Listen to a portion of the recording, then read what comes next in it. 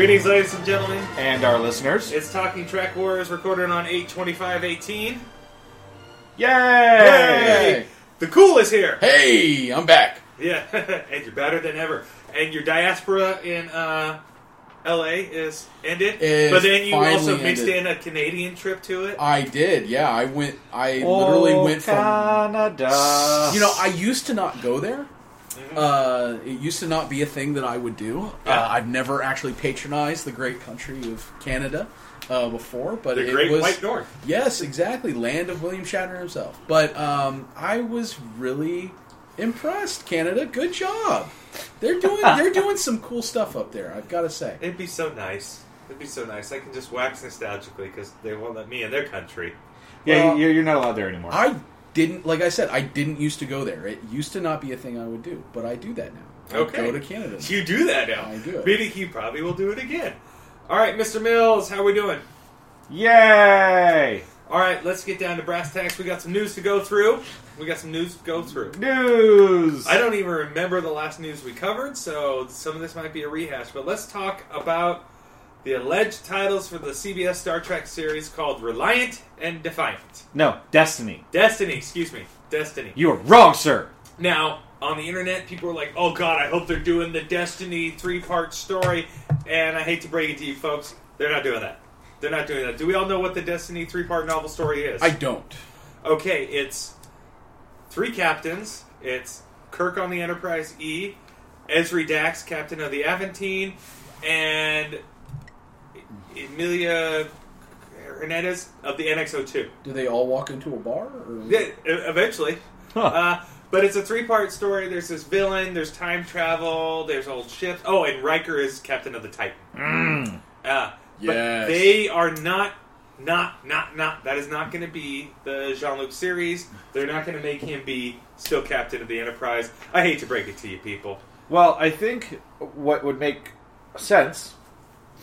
One thing they've said about Destiny is it will be a post-Dominion War series.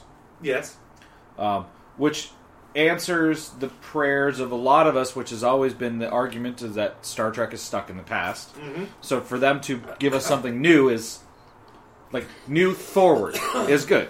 Because at that point, as long as they don't, like, piss on canon, pretty much anything they do can be explained away because it's in the future.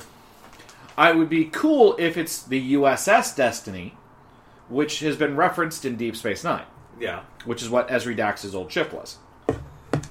Yes, but it's not going to be that. I want Admiral Picard, wartime admiral, and a completely new war with the Romulans has broken out. Well, I want to see Picard have to do something we've never seen Picard do, which is be a captain during an actual war. because we didn't get any of him during the Dominion War. Nope.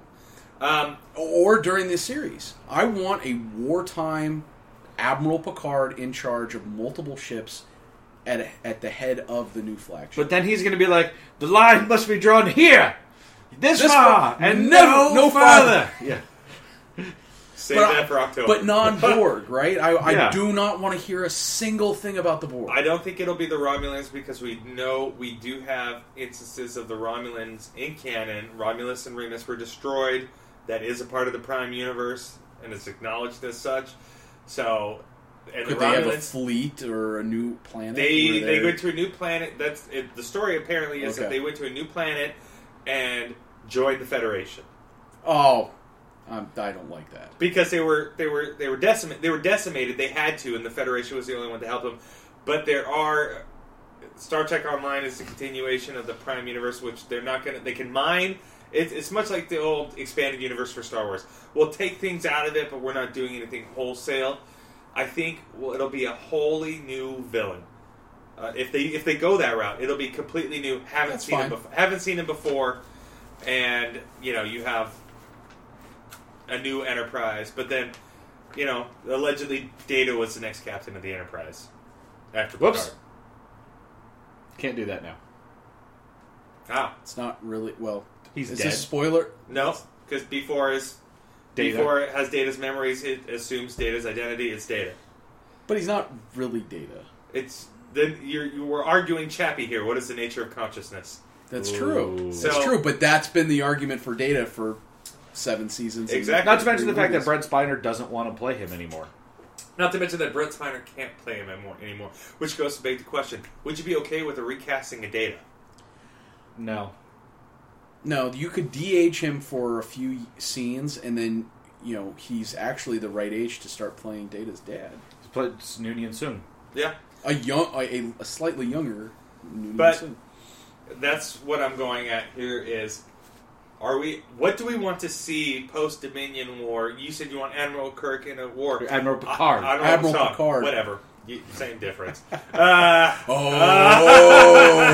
You just pissed off a lot of Star Trek fans right there. Well, you know what? Wholly different cloth. If they want to bitch at me, they can email me at talkingtrekwars@yahoo.com. Otherwise, they can shut the fuck up. Pander anymore. We're not pandering. We're just throwing it out there once an episode. Okay. It's not Sounds like begging. pandering. It's not pandering. You can eat a dick. All right. I want to see some of the characters we haven't got to see. I want to see some of our Deep Space Nine characters years later. We're at a good years juncture now. Some of our Voyager cast, because we've just seen Janeway as an admiral and Nemesis, but they said this Picard stuff will be 20 years after that. I wouldn't mind seeing, Commander Kim. That would be kind of cool. We know Geordi's a captain in this time frame. Yep. Kim becomes a captain too in this time But I frame. don't think it's this far out. It's 20 years after. It's more than 20 years after they've returned. So it might be Captain Kim. It could be Captain Kim. Does it mean we're going to get those really ugly uniforms that they kept showing in the future? I don't think they're going to go that route. The bib uniforms, as I call them. They're a play on the Monster Maroons and not a very good one. No, but I think it would be kind of cool to see something just completely different. We don't know anything about this timeline. You want the Enterprise J timeline? With No. the uniforms with those God. black Borg-looking type things? No. Really? No. That would have been cool with it. No. No, really? No. I'm Can I okay. get a fuck no? Yeah, I'm okay with going against canon from certain aspects when it comes to, hey, no, we can come up with something better, and that's what we're going to do. And that's what I think we should do. But I have a feeling that Picard is not going to be captain of anything. He's not going to be admiral of anything. I think we're going to see retired Picard having been drawn back into something. Well, if it is a show about making wine, I am all for that.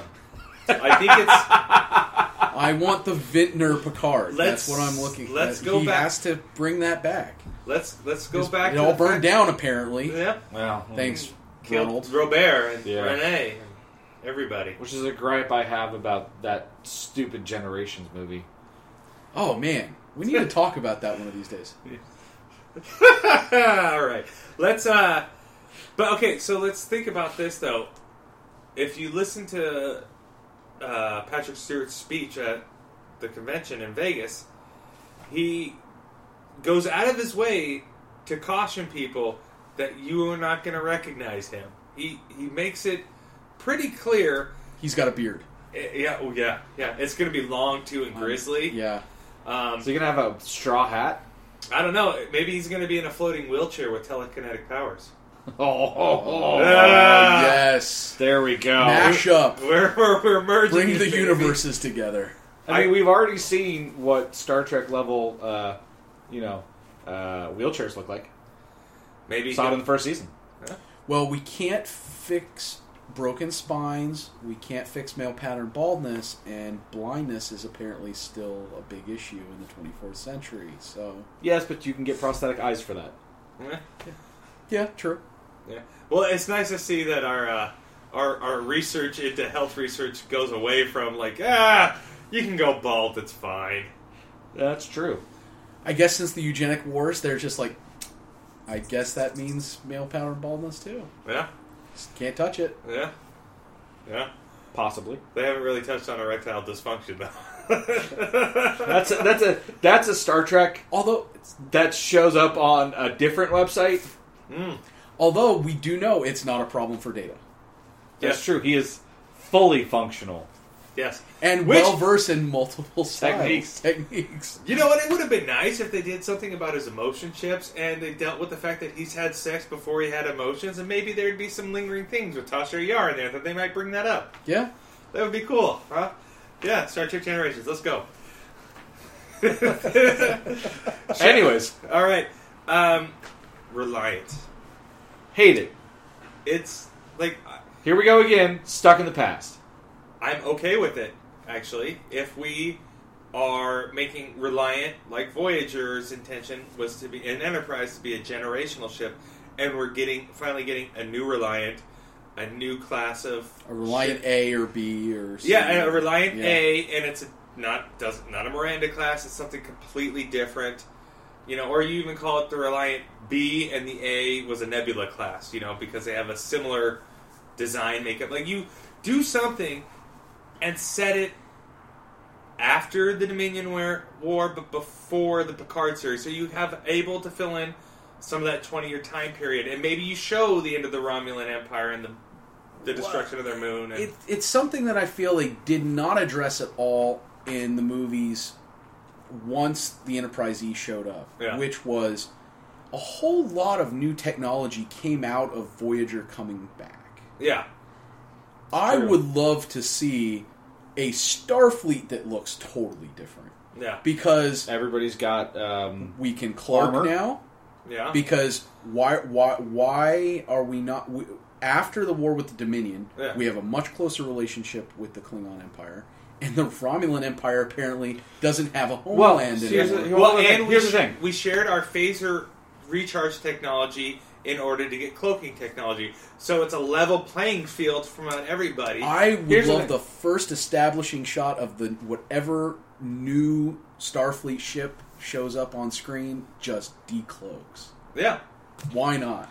Well, here's the thing: is the reason that the Federation was not allowed to develop cloaking technology was the agreement with the Romulans. If the Romulans are now a part of the Federation, then there is no reason not to. Yep. Period. Yep. So I think there's the integration of an entire race that's developed technology that is in ways always was shown to be superior to that of Starfleet. I mean, how enormous were those Romulan warbirds? I mean, the Enterprise could literally fly inside of one of its wings. Yeah. The Enterprise D. So they were still more enormous than the E.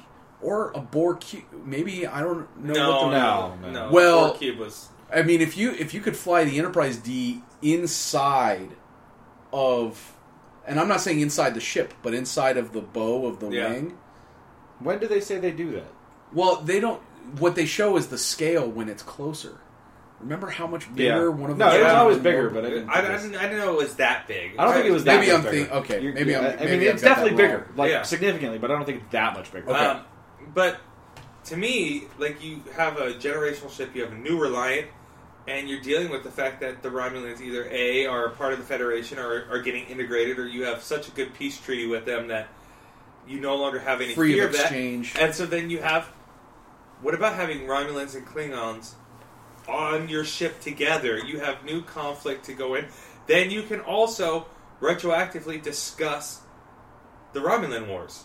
That were supposed to be mentioned in Enterprise and have been glossed over, and they're always mentioned, but they've never discussed what happened. We know there was a treaty at the end. We know they lasted a long time. We know a shit ton of people died. Yeah. But we don't know anything else. Treaty of Algernon. Yeah. We don't know any people. Millions of people, right? Yeah. So now you have an opportunity in the future to talk about stuff that happened in the past without having it set in the past. Yes. And you can go through these things in a more measured way, I think it's a nice idea. Do I believe that this is what they're going to do with this show? No. Not at all. No. Can I just say, it's a mini series about them going back to picking up the crew of the Reliant that's left on City Alpha 5. Oh, God. I want, and I've said this before, I'm going to say it again, if they're going to do this, let's do it fun. Just give me a Titan series. Give me a series about Captain Riker, his wife, Deanna Troi, and the book is wide open. As long as I get Wesley Crusher head of the engineering department, I'm okay with it. I don't think Will Wheaton would do it. I actually think Will Wheaton would do it. I think if you Will Wheaton. As an adult, and having to be a more evolved character and enough distance. Oh, Will Wheaton will jump at it, and actually, you don't have to park. I don't think you'd have to back the mic truck. Nope. I mean, he did come back for that scene in Nemesis, which got cut. You can see him in one scene. But it's a big thing for branding. I mean, he's relevant in geek culture. Yeah. But with Big Bang now announcing their final season and everything, which was a big outlet for him. Outside of a large web presence, he has an enormous opportunity here to come back as although he left Starfleet, didn't he, at the end? No, but he came back. Oh, that's right. He did come back in that. He came back after he did his time with the Traveler and learned what he needed to, and that's how he became chief engineer on the Titan. He was Riker's pick for chief engineer. Okay. Here's the thing: you have three characters who are. I mean, at this point, we can just say it without any abashedness. Jonathan Frakes is a Trek whore. He is the Ryan Seacrest of the Star Trek universe. Oh, I'd say there's a passion and a love for it. I don't know if he's a Trek whore.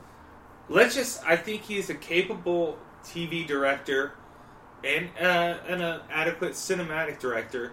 That why not have somebody have a legacy? I'm more upset that they haven't had LeVar Burton come to direct an episode of Discovery. I think it'll happen. When they talk about Discovery and pushing for diversity in the behind the scenes and everything like that, LeVar Burton is a fantastic TV director. I mean, he's steadily busy on NCIS New Orleans. Why haven't you had him come back and do an episode of Discovery? I just don't. I don't get it at this point. You had Frakes come back, but you're also giving a bunch of other people opportunities, so I'm okay with that. Yeah, and it's the first season. Yeah. So I mean, we're comparing that with the life breadth of 7 seasons of Next Gen, or what, the 4 or 5 of Enterprise. Well, and he did some of Deep Space Nine and Voyager as well. He was, yeah. So I definitely see him coming back either this season or the third. Yeah. I just want a Titan series. You want a Titan series? All right. How about a Worf series? Michael Dorn has long asked for it, but a more Klingon specific focus. Directly from their perspective and not from the Federation, and it's straight through Worf's eyes. I guess we had Deep Space Nine in the latter seasons became so Worf heavy. Yeah. I almost feel it's redundant. We got so much of the Klingon culture and his, with Jadzia, with Dax. I think that there was so much there that they touched on in terms of bringing him back into the fold, reclaiming, his fight for the House of Moog. Yeah. And well, that's gone now. That's gone now. But I think we've addressed the culture clash and his reunification with his Klingonness. Well, he didn't stay as ambassador too long, or he took a sabbatical from it because he's back on the Enterprise bridge in Nemesis, and maybe that was a one-off thing because of the wedding, and he was just. I say it was because of the wedding. That was yeah. You never know. It'd be nice to see, at least see him back. Although I don't know, would you drastically change his makeup? No. Oh, you mean to go in line with what's going on in Discovery? Well, they're acknowledging already that this second season they're going to look different. Yeah. Again. But no, they said you'll be surprised, but I think it's just going to be them with hair. It's not well, going to. Which I think is fun. I mean, I know I'm the one outlier here as somebody who enjoys Discovery, but no. We enjoy Discovery. I think the redesign of the Klingons is fucking shit. We enjoy it, but that doesn't mean we cannot find enormous flaws. Oh, and I can't. Oh no, totally. I definitely. Yeah. We're still on board. Oh, we're still happy to support it. And there's on board is a perfect word. There's the elements that I love. Like Tilly is my new favorite character in the whole series. I love Tilly. Yeah. And I love Sonia Michael Green's performance. Has been fantastic. Oh yeah. I have a lot of issues with other things. Yeah. But I like their mashup redesign of the Enterprise. I think the Enterprise is beautiful. Beautiful. Yeah. There are other ships I have a lot of problems with. Yes, but I think their universe. Enterprise is a great blending of what you saw in the original series and what you saw actually in the NX-01. Yes. It actually looks more like a true natural progression between the two. But they also were restricted that they could not do the original series Enterprise. They were legally obligated to have changes. It had to be different. Right. It had to be different. But which I know they did a good job with. I do. And I like it. Differences that are in... But I don't understand. I don't understand all the legal behind it, and I haven't read too much into it. Why they had to have it different, but it's a story for another time. But they legally were obligated to change it, and I like how it actually falls in line with the NX-01 refit. Yes. Now it actually makes much more logical progression as you move forward. Yep. So I'm cool with all that. We're cool a lot with a lot of Discovery. Some of their choices are. So you're excited for the next season? What's that come? Cool. Yes. Cool. Well, I'm a little bit leery. I'm excited for Short Treks, although I hate the name. Yeah. But I like with Kurtzman in this new deal. I'm not a big fan of Kurtzman himself, but I want them to do what the CW has failed to do with their Arrowverse. Whereas I don't want multiple Star Trek shows at the same time. I want it year-round. So every Sunday, starting in January, is Discovery for 3 months. And then after that, you get the next show. And then, Sunday night, 9 o'clock, is Star Trek night year-round. And it doesn't matter what it is. I don't want them conflicting. Whereas, like, in the CW's Arrowverse, where it's like, well, Monday's Supergirl, and Tuesday's Flash, and Wednesday's Arrow, and Thursday's Legends of Tomorrow, and then you have Friday Black Lightning, which isn't a part, but it is. And then we do our season joining of it's just too much. It's too much at the same time, and you can't. From a business sense, it actually would be the smartest thing that they could do, because you have people like me who, while Discovery was on air, paid for CBS All Access. And the minute it was off air, I canceled. Yeah. Which is why CBS All Access won't release those numbers. Yeah. They say, look at all the subscribers we got, but they don't release the number of how many they lost once Discovery ended. Rainn Wilson definitely addressed... and I would say, I was tempted to cancel. I didn't. I wanted to support what they were doing and knew that it was something that people were anxious about. What's the success rate? What are we going to do? We're trying to prove a new paradigm here. Right. But I think Rainn Wilson had the perfect, answer to that when he, at StarTrek.com when he said, he got on everybody for bitching about how expensive it was, and then going out to Starbucks and paying $5 for a latte. Right.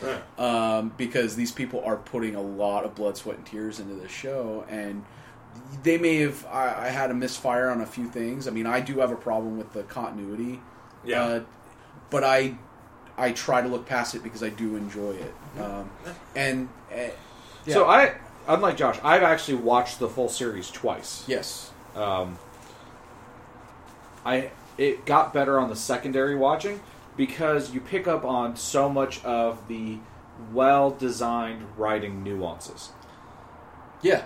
Yeah. Well, see, what I'm excited for is I've already pre-ordered the Blu-ray box set. I'm a big person that always believes in when they release it, because fuck it, I want my Deep Space Nine and Voyager Blu-ray up converts, which whatever. And the fact is, like, we're not abashed about it. I shared Jeremy's CBS All Access account, but we couldn't get the app on our TV, so we had to do it through Nicole's phone and then mirror it, and it looked terrible. Yeah. And so now that I did that with Prime before they put an app on the Apple TV. So now they put it on the app of Amazon Prime, and my debate is maybe I should just subscribe to it so I have it on I don't have to do the screen mirroring thing, and I can just. I would say Star Trek fans, come on, give them the $6. Even if you don't love it, give them the $6. Mainly because it's $6 with ads. Oh yeah, it's $6 with ads. $10 no ads. Yeah, I don't do ads. I'm fine with the ads right now because just because. But yeah, I would say give them some love because they're trying to do something, and they're trying to get something started that they otherwise either no Star Trek, or this that will eventually lead into something else, and it already has. Look at what we're getting, right? Which is why we've been so vehemently having it on at all is a win. Yeah, right. Yep. And even with our problems with look at something like Star Trek Into Drunkenness, same thing. It's good for the franchise. Yeah. Well, it brought a ton of new people. It's mind-boggling how much money Star Trek Into Darkness made, and how utter shit. It's a great action movie. If you just called it Into Darkness and changed some names, it'd be fantastic, and you'd be more easily to digest. Yeah, I was actually I'm not a big fan of Into Darkness. Oh, we fucking hate it. I do enjoy. We dislike it. I like 09, and I enjoyed Beyond. Love Beyond. Beyond's my favorite out of all of them. Because it's the most Star Trek of the. It is. It's a 2-hour episode. Yeah, and it's in the best way. Where it straddles the line, unlike some other movies like Generations, which will be our next horror. Stay tuned. There's this. I'm excited for that conversation. Yeah, it'll be great. You're going to be here, right? I hope. We'll see. We'll have to wait and see how it goes. There might be food. Who knows? Ooh, food. Okay. Can it be spam? I'll probably be here then. Spam and eggs? Spam, and more spam. Pork shoulder in a can.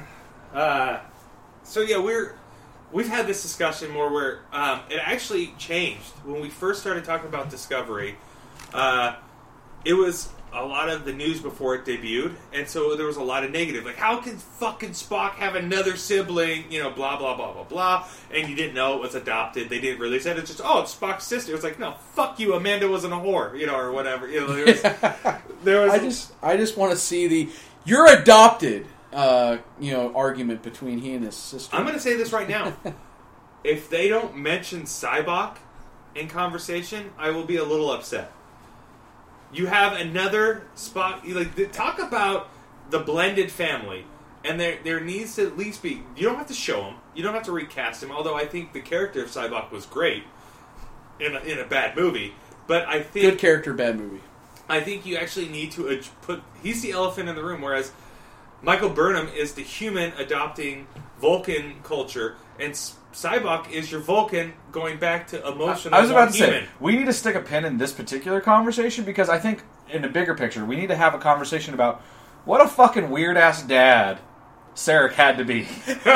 Just look at his children. He's a complicated man. Just look at his children. Just throwing that out there. But nobody understands him but his woman. He's complicated. Yeah, there we go. I'm really interested in that, and we will put a pin in that and discuss it at a later date. Let's talk some Star Wars. We're going to talk some Star Wars. Mr. Cole, did you see the trailer for Resistance? I did. What do you think about? I have some feels that we can discuss. What is your first impression of Resistance? So I feel like I should preface with not a fan, and not in the vitriolic, stupid way that all those idiots online, in my opinion, ragged on Last Jedi. I have serious problems with The Last Jedi. Not a fan. Haven't watched it since the theater. Yeah. So I do have to say I have some big issues with their implementation of the timeline in general, all from The Force Awakens on. It's puzzling to me. I'm curious about why it's only 6 months out from the timeline of Last Jedi. Yeah, it's that it's only starting, which makes me feel that they're going to start weaving it in and out of what's going on in the movies. That we're going to jump ahead at some point, because 6 months is not a lot for storytelling. No, it's not. But I think I have a feeling that this show, and I don't know how many seasons it will go. I think it's going to be 2 to 3 seasons, 4 at the max. But it's going to be all tightly compressed time, and it's not going to space out, because I think the first season could basically cover a couple weeks. Yeah. Based off the premise that Kazuto Xiono is a spy, if posing as a racer. It has a very... You know what? It reminds me of Speed Racer. It looks like Speed Racer, but in the Star Wars universe. And I don't think that's a necessarily negative thing. The online criticism of how it looks. I'll say this. The animation style is not my favorite, but, that cel-shaded look. Yeah. However, I like the fact that every single Star Wars animated show has not looked the same as the last. Yeah, that they're pushing the aesthetic, trying to do something different. I enjoy that. It helps differentiate the timeline, too. It does. Yeah, you can look at one frame of whatever you're watching, even if they contain some of the same characters, and you can establish exactly which show you're watching. And I think that's really smart. I mean, I like the idea of it. I think it's going to suffer from the fact that you just announced that at San Diego that the Clone Wars is coming back, and yes, it's going right to your streaming service, but the love that show has generated and garnered, and now we're getting a quote-unquote conclusion, which, let's be honest, if it brings in a shit ton of subscribers, they'll find a way to bring in more. Why not? It's an animated series. Yeah, and It's great, and that's what Filoni's doing. Filoni is just the creator of Resistance. He's not the day-to-day. He's not the supervising director. He's the executive producer on the show, which I think is a good thing. I want new voices. I want new voices, and that's the thing I'm a little worried about with the integration of Poe into the series. I think the best series work, and this goes all the way back to Rebels. I think Rebels and not all the way back. Sorry, Rebels and Clone Wars. I think they work best when they address the new character, integrate new characters into the existing timeline, and just subtly hint at the basic canon level of characters. Yeah. Like, I'm worried about what they're doing with Poe because I want my Poe experience on the big screen, and I want to be introduced to new characters on the small screen. And here's my worry. Here's my worry. Because we have, you and I, and we've discussed this, have a markedly different opinion of The Last Jedi. I think we have similar opinions of The Force Awakens. So it's probably closer. It's very... It's easy to come at it from different angles based off of personal experience and all that stuff. What I enjoy about the cartoons, but also frustrates the hell out of me, is that for as much as there is an alleged story group, or whether it's a name only, or they only really get to have influence on supplemental material because they didn't have an overarching story idea for what they were doing with these threes. It was a lot of let freedom ring. Yeah. Is that I don't like being introduced to small-time characters that are interacting with our cinematic characters and yet are an afterthought or never mentioned. You know what I mean? Like, there's that... Like, having Darth Maul or Maul appear in Solo seemed to me like it was like a reward for the fans who have been like, dude, we've been paying attention to this character. Oh, yeah. He didn't die. Yeah. And all this. Well, and a bit of pandering, I'll say. Or it's like Saw Gerrera. Saw Gerrera in Rogue One is another one of those examples where you're like, yeah. Cool! Why was that only 5 minutes? Perfect example is that introduction of Maul. Because the initial version of that scene, he doesn't ignite his lightsaber. And they actually, apparently, in test screenings, were afraid that people wouldn't recognize that was Maul, so he turns on his lightsaber to send it even more home that, yes, indeed, that is... But every fan's like, dude, he didn't need to do that. Why did he do that? That doesn't make any sense. Like, he shouldn't have done that. Yeah, subtlety is not a thing that apparently has lived through Star Wars universe really since The Force Awakens. I don't think subtlety is really something that they I don't really think that. Yeah, no, I get what you're saying, and we don't want to turn this into a push fest or anything like that. No. But it's that thing is that I think nuance in any genre is so incredibly hard to nail. Yeah, because let's take Blade Runner 2049.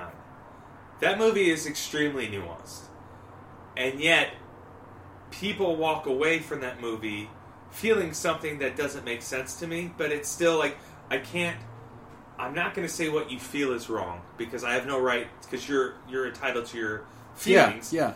And be like, I think they may be misinformed, where it's like, they're like, oh, it's just objectifying women, and you're like, no, all the women out there are nuanced, and yes, there are some extreme objectification with like holograms, but look at the chief of police of the Los Angeles PD is a woman. Yeah. Look at our principal villain is a woman. Yeah. And every one of them is extremely different. Yeah. And it's nuanced, and yet people walk away having missed it completely.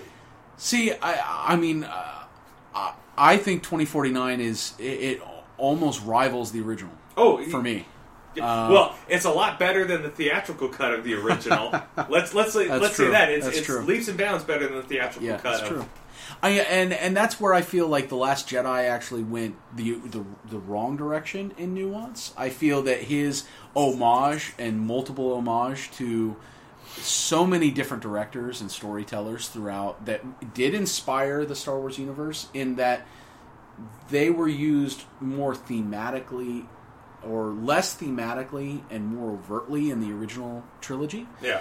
That he missed he missed what Lucas had accomplished with the original trilogy by going too nuanced with those homages. No, and I can see that, and I liked a lot of it, what happened there, but we're also talking differences in taste, and in storytelling preferences. But I can see your perspective on it, because there's a couple things and I forget where it was 3 Outlaw Ronin, where there's that scene with the red dust coming up, and that is straight the horses running through, and it's like, okay, I'm one of the few people that actually saw that movie before it was mentioned to see that movie, because I grew up loving samurai flicks. So I was like, dude, I noticed that, nobody else does. I'm like, okay, and then once they find out, it's like, it's kind of cool in hindsight, but I feel like he missed the forest for the trees in those ones. Yeah, well, it's like, I love Terry Gilliam's Brazil. Yeah, and there's direct references at Canto Bight to Brazil. Yeah, and in John Williams' score as well. Whereas I think the John Williams score part was supremely done in its textural homage to Brazil. And I think, as much as I don't agree with everybody in their hate of Canto Bight, I understand it completely, and I'm okay with that being most people's gripes. Where it's just like, I'm like, all right, that was a little too much. It was a little too much. When you're like, it's too much like the prequels.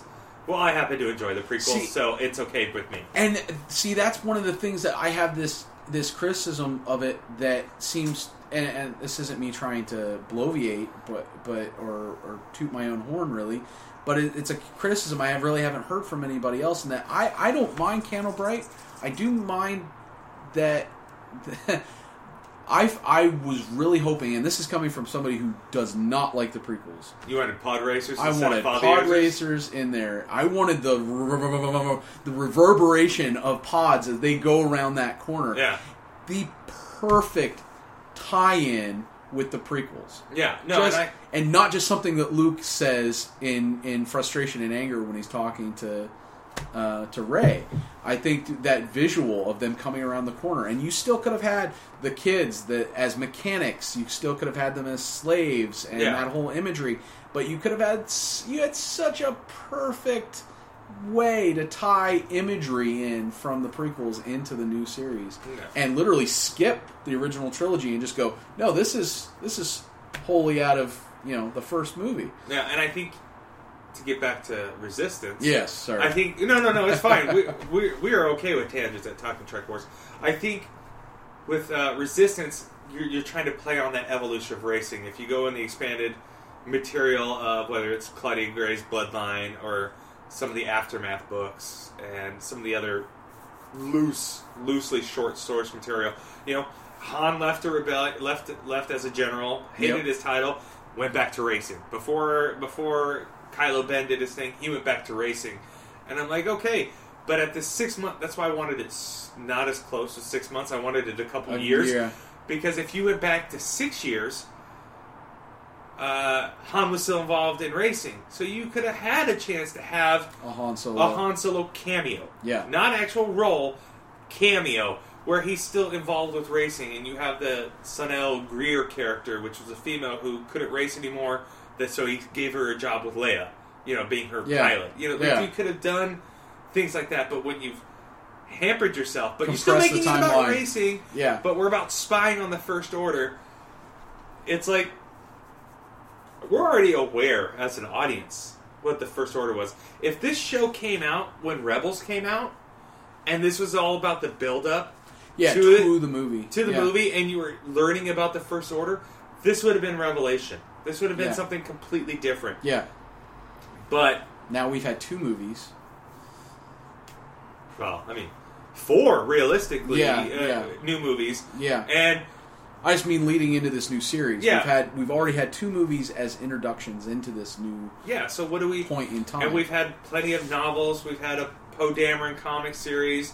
We've had a Captain Phasma one-shot. We've had all this stuff. The Vader series. But just of the First Order series. Yeah. Of the First Order era, we already are aware of these things. So you're not... It's almost just like, they were a big threat, or they are a big threat. Whereas to me, I think it's one thing that George did well in the prequels. Whether or not they were GL canon or Del Rey canon, was that knowing what the script was most likely going to be, commissioning authors for this is what happened within the 2 to 3 years between this movie, or the 10 years between this one and this one, so that you were actually given pieces of information and there actually was a throwaway line of dialogue or a character that you knew you were gonna see. So, or that one background character that looked cool in Attack of the Clones. Well, here they're gonna get their own book, right here, and it's gonna touch on those things. So it was more world building and anticipatory, whereas we almost have to wait for Picture Lock for them to throw us out 5 books at one time, which is my main criticism with how they're doing things now, is that the books have been okay. They haven't been great, but they're also dropping 5 at once 4 months before the movie comes out, and I'm sorry, I work fucking 60 hours a week, and I got some TV addictions going on, you know? Well, and I think this was my problem with the story group in general. And it's not so much a problem with the story group as it is the use of the story group. When we were first told, after the purchase of Lucasfilm by Disney, we were led to believe that the story group was going to be involved in every facet, including the films. They weren't. In fact, Kathleen Kennedy has said publicly that she wanted to hire a director and just let them do their thing. Yeah. And I feel that was the biggest misstep ever, in that, at least with the Marvel series, what Kevin was able to do was not necessarily say, look, this is every script for every movie for the next 10 years, just go tell the story that we've already come up with. But to say, this is our beginning point, this is our end point, maybe a few things in the middle. Go tell us a story that gets us there. Yeah. That's something that not even Kathleen Kennedy's done, because she's a great producer, but she is not a story. She is not a, in my opinion, she's not the best studio head. Mm-hmm. I don't think she's in the right role. I think she has been an amazing producer for the last 30 years, done some of the best work ever done by anyone. In an industry that's predominantly male, that I think she's really just blown apart. But at the end of the day, I don't think... Oh, sorry. No, I have a question. I want you to finish your thought, but then I have a question. Okay, so I wish there were a Kevin Feige there to say, look, we have done a model. Not that you have to replicate the story or even the arc, but to say, what we're doing is working. Okay. And you know already off the bat, since you've fired more directors than you've kept, it's not working. Yeah. So, do you think that it's possible that not just Kathleen Kennedy, but the company as a whole has all the way up to Disney as opposed to just Lucasfilm? Yeah. Well, Lucasfilm and their oversight of... I mean, Disney and its oversight of Lucasfilm. But not as in saying, like, Marvel's interjecting it, like Feige's interjecting into it, because we know that's not true. No. But do you think as a company as a whole that they've learned their lesson, or from whatever they perceive to be their mistakes, and that moving forward with the Rian Johnson trilogy and the Benioff and Weiss trilogy, for whatever you think of each of those creators, you know, those opinions are irrelevant at this point. Yeah. But they then turn to say, our individual model isn't working in a trilogy structure.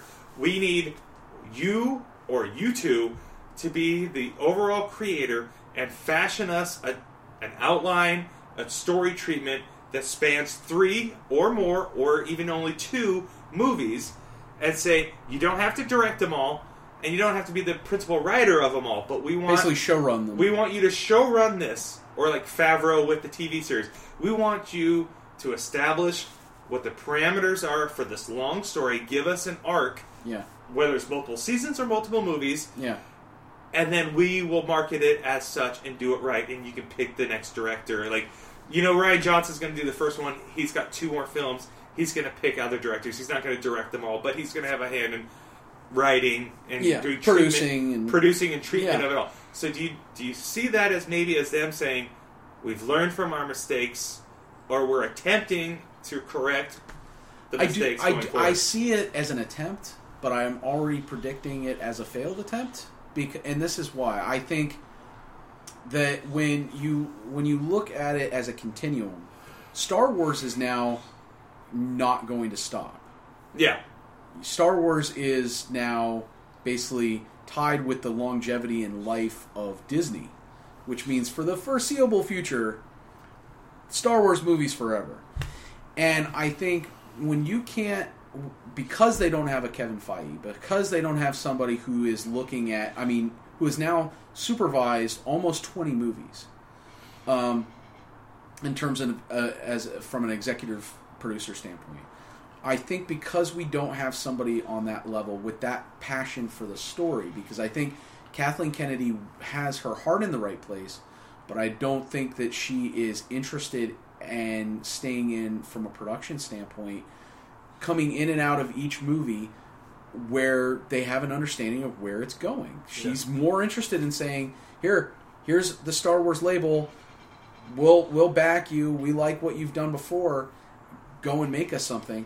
And they haven't been interested in going after established auteurs. They pick directors that go after maybe one or two movies. They make something, tends to be somebody who's made something with special effects or a budget, but they seem malleable because they're younger in their years and they're not as well established as some of the larger directors, and they go ahead and they hand them something because they feel they can keep them, they can steer them. And that has failed for almost all the Star Wars movies that they've tried to produce. Well, okay, so how about this? We need a Kevin Feige. Okay, I'm not disagreeing with you. I still love Kathleen Kennedy. But I love her as a producer. No. Yeah. I get that. I even like her as a figurehead because I haven't had as much issues with the movies as you have. So we're coming from it from a different standpoint. But it's long been held by a lot of people, especially people I know within Lucasfilm and stuff like that, or people I've talked to. I don't really know them. I've talked to them. Yeah.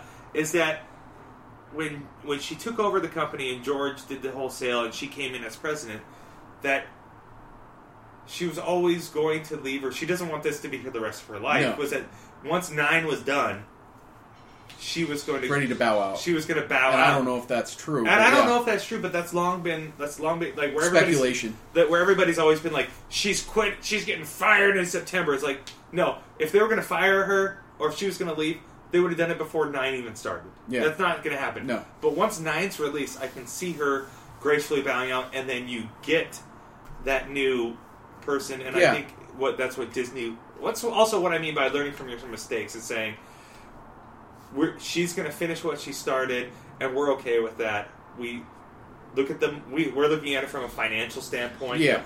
People aren't going to like everything. We're okay with that. I think what it is... for me, in my perspective, is because I like having a Star Wars movie a year. I don't need them to be the event that some people need them to be, and what they used to be. Yeah. Because I think the times have changed and are different, and I think Marvel is extremely to blame for that. Whereas, like a Star Trek film now is back to being an event. Yeah. Especially if and when that Tarantino thing ever happens, which I'm still highly skeptical that won't. I'm excited. I really am hoping that it does. I'm hoping that it does, but I'm not 100%. I was more excited for S.J. Clarkson's one until all this financials thing happened. Yeah. Which I'm with Kevin Smith. You don't need Hemsworth. You can recast it. You need Pine. Yeah. So give Pine what he wants. Hemsworth can go have fun on Men in Black, which I think is going to fail horribly. Yeah.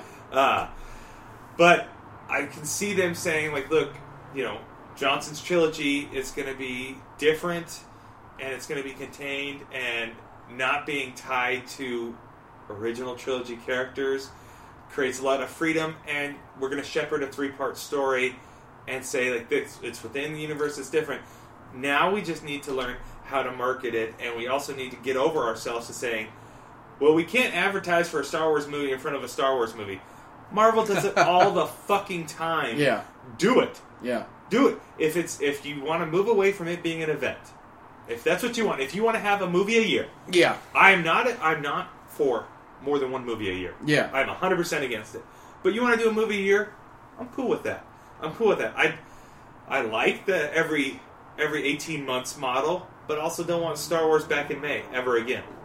I don't think release schedules matter as much anymore, because it used to be movies went to February to die. Well, Deadpool and Black Panther have changed those perspectives. Movies in August don't do money. Guardians of the Galaxy, fuck, The Expendables. Yeah. Any one of those things have proved that, no, you can make money. The Meg. Yeah. You can make money in August. You know, that doesn't matter anymore. Yeah. And so, I don't like going to see Avengers Infinity War, then Deadpool 2, then Solo, then The Incredibles 2. I'm sorry, we're not made of money. Yeah. You know? Yeah. Incomes are dropping, fuckers. I do feel, and I don't know if you've heard of this, heard that this was, apparently they're addressing the old rule from 70 years ago where studios are not allowed to own theaters, and they're talking about reversing that. So, like, Netflix and Amazon are both looking at buying their own theater chains. And if that's the case, then I'm sure Disney's probably interested in buying their own theater chains, because I can imagine a Disney theater being pretty cool. But I think, for me, every time we get to this point, I feel that Disney has. I shouldn't necessarily say Disney, because they are letting Lucasfilm do their thing for the most part, but that Lucasfilm, it's been a complete misunderstanding of what they had. That they're desperate for stories. They had a trilogy of stories that they fast forwarded through in Last Jedi. You can't tell me that Luke's fall and his temple collapsing literally on top of him, losing an entire new batch of Jedis, and failing at what his only job was, and failing because his nephew goes to the dark side, is not a trilogy.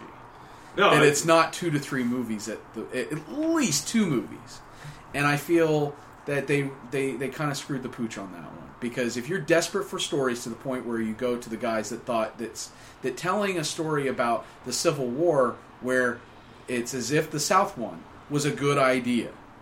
That if you're going to hand them a bunch of Star Wars movies and say, just go ahead, tell a story, because they told something with a budget and that had that was niche and genre-y, that you thought that was a good idea, that's how desperate you were for stories, then why didn't you do that? Because all the rumors about Mark not wanting to wield a lightsaber anymore and all those things would have been solved with money.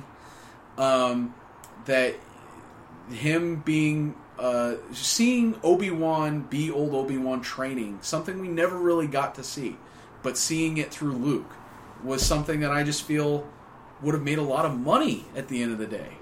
It would have made billions of dollars. And you still could have had Rey, you still could have had Kylo, you still could have had Snoke, and it would have just been basically reshuffling the deck. Can we just not have Snoke? Can we go back to JJ and say get rid of him completely, please? I wanted a Snoke that had a practical Andy Serkis under it. They don't all need to be computer generated aliens. No, I didn't want Snoke as a character whatsoever.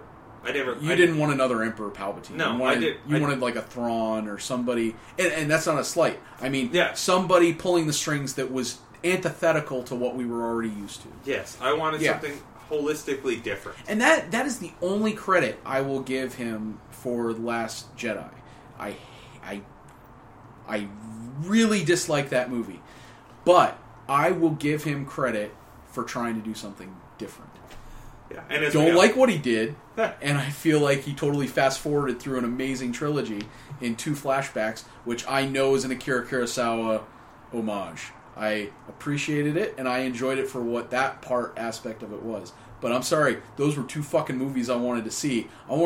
Give me a movie where it's just Kylo lying for 2 hours, telling his version of the story, and then show us a movie where it's Luke's version of the story. It's just so the audience remembers, I love The Last Jedi. Just so we get it out there. But this is what good fandom does. We listen to each other, and we're making bridges. Disagreeing, but you need to walk a mile in somebody else's shoes and see their perspective. You don't have to agree with it. No. And you don't have to change your perspective, but you need to be able to acknowledge the other person and say, at the end of the day, Peter is still a Star Wars fan. I'm still a Star Wars fan. We're still Star Trek fans. We can have differences on any number of things. We can... what we really need to talk about is we need to talk about how Ridley Scott's fallen off the map. And we can talk about the premise Covenant. Of Prometheus, and then then Covenant, and then him fucking over Neil Blomkamp. But we can. Those are stories for another day, because Talking Trek Wars, the talking text is in the alien font, so that is a part of our show, and those things are coming. I will say I love Prometheus. I understand all of its problems and faults. I know how stupid that crew is. But Covenant, they go way too stupid for me. See, here's the thing: is like I had, and this is our final point for this episode. Here, okay, is that expectation is the killer of all things. Because I went in with so many expectations for Prometheus. I'm finally going to know about LV-426. I'm going to finally know about this, and this. And that was not the movie he gave us. And because of that, I didn't watch the movie. I saw it once in theater on opening night and never watched it again for like 5 years. It wasn't until the ramp up to Covenant that I went back and watched it. Went back and watched it. And I tried to get rid of all my preconceived notions, all my speculation, everything I wanted, and said, okay, I understand that these are the things I want. But I need to be able to look at it for what it is, and then take some good of it. I still have a lot of problems. Oh, yeah. But I can still enjoy it. Now, here's the thing is, because of that lesson learned, I went into Covenant with no expectations. I said, look, I don't think this movie's going to be good, but I also don't think it's going to be great. Show me something. And I'm able to walk away with some things of Covenant that I like. There's a lot of stuff I don't like. But there's some stuff I really like, even more than Prometheus. So, well, he gives us an aesthetic that we're familiar with in a way that he didn't even give it to us in Prometheus. Yeah, and I'll say this. Covenant, some of their shots are fucking gorgeous. They're beautiful. They're gorgeous. But Ridley Scott's kind of lost his mind and is just a little... I don't know. Maybe as a director, maybe he's great at oversight still, because he knocks it out of the park with 2049. He's great at oversight still, but he's gotten too close to his thing. You know what I mean? Like, he's gotten... And his bitterness over James Cameron has gotten to be too much. Yep. And it's, at some point, you need to let go. I have a whole diatribe on directors and artists in general, and how when they get to the point where they never thought they would get is when they start to falter. Yep. Because they don't have anything to fight for anymore. They don't have that grip to hold onto the cliff, because they know they can fall, because they know they can't fall anymore. And I'm going to say this, and I get so much shade for saying it, Tarantino's past that point. Oh, I don't know. Yeah. Oh, that's a long discussion. Yeah. I do have issues with Hateful Eight. I think it's too long. But I think it's beautiful. It's absolutely gorgeous. Cinematically, I think it's Tarantino just doing Tarantino. We've stopped being... Django Unchained was even getting to that point, even though I love that movie. I think we're at the point now where we're just getting Tarantino doing Tarantino, knowing he's doing Tarantino. And it's fine. It's fine. He's still great at what he does. He's not pushing it like he did with Kill Bill. But it's he's not pushing the medium in a way that he is pushing cinema. I think he's pushing film in general, like in terms of shooting Super 70, going out there, spending that, just trying to kind of do a little bit of the same work that Nolan is doing, which is trying to keep the medium as cinema as possible, and using and paying homage to where it came from. But I feel like that movie just keeps going and going and going. And I think we'll wait and see, but I don't hold out hope for Once Upon a Time in Hollywood. I don't know. I still got a soft place, warm place for Tarantino, and I'm excited. No, that's fine, but I think we're going to wrap it up there, because we still have more things to go through at a later date. I wanted this episode so we were able to just ramble. This should be out on Tuesday. I make no guarantees, because I am working so many ungodly hours, 7 days a week, so it's tiring. He's a man. Our Rose City Comic Con is coming up soon, so if you're in the Portland area, please go be a patron. Go see it. Going to be a lot of good things there. I get to go meet Val Kilmer. It's going to be awesome. I can't wait. That's awesome. I can't wait. And then Nicole and I get to continue our Trek photos. Very cool. And Carl Urban hasn't canceled yet, so we might be fourth time's a charm. Hoping. He's a really nice guy. And they just announced Tia Sukar is going to be there, so that'll be nice. When they announced Jonas Suyatomo, I'm like, he's not coming. And I said that on their page. I'm like, he's not going to be there. Everyone's like, no, he's scheduled. I'm like, they're shooting 9. He's not going to be there. He will cancel. And no, he said he's going to be there. They don't need him for a lot of stuff. Sure enough, he canceled. And I'm like, come on, people, let's be a little. Once principal photography starts, it's all... Yeah. Yep. So, and Chewie's the one character that you don't have to worry about his age and how he looks. So he can be in everything and he can never die. It's true. Yeah, it should have learned from Vector Prime. That's the end of the show.